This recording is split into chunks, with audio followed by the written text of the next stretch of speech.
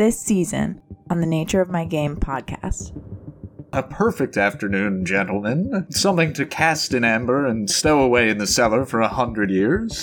And I think it reminds you of the feeling you had the moment that you looked at your first portrait that had a mask on it.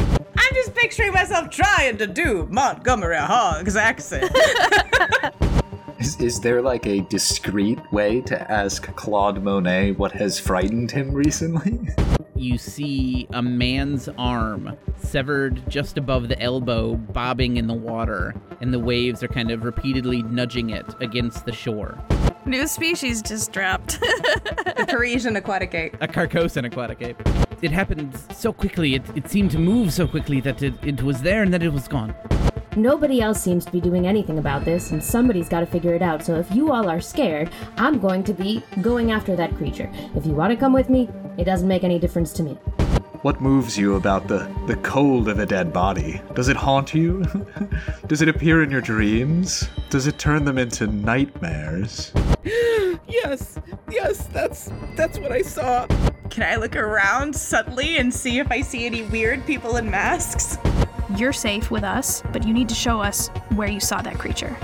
And you see just one drop of blood coming out of its, kind of dropping down its cheek. Immediately coming upon a gruesome dead body is oddly fitting for him. I just want to remind you that if you get a third one, it's over. There's no trying to recover from the third one. It's over. Exactly as I suspected.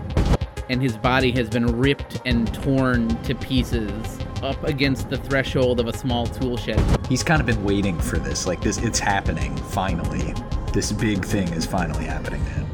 There's nothing here, and I don't know what to do because that thing is probably eating somebody else's face right now. Rose is like living kind of half in and half out of this world right now. There's a strange creature killing things in the, and it seems to bode very ill. Love Francis. And you all suddenly realize that a pale, thin, eerily alluring brunette woman in a green, fashionable gown has seated herself at the coffin table with you.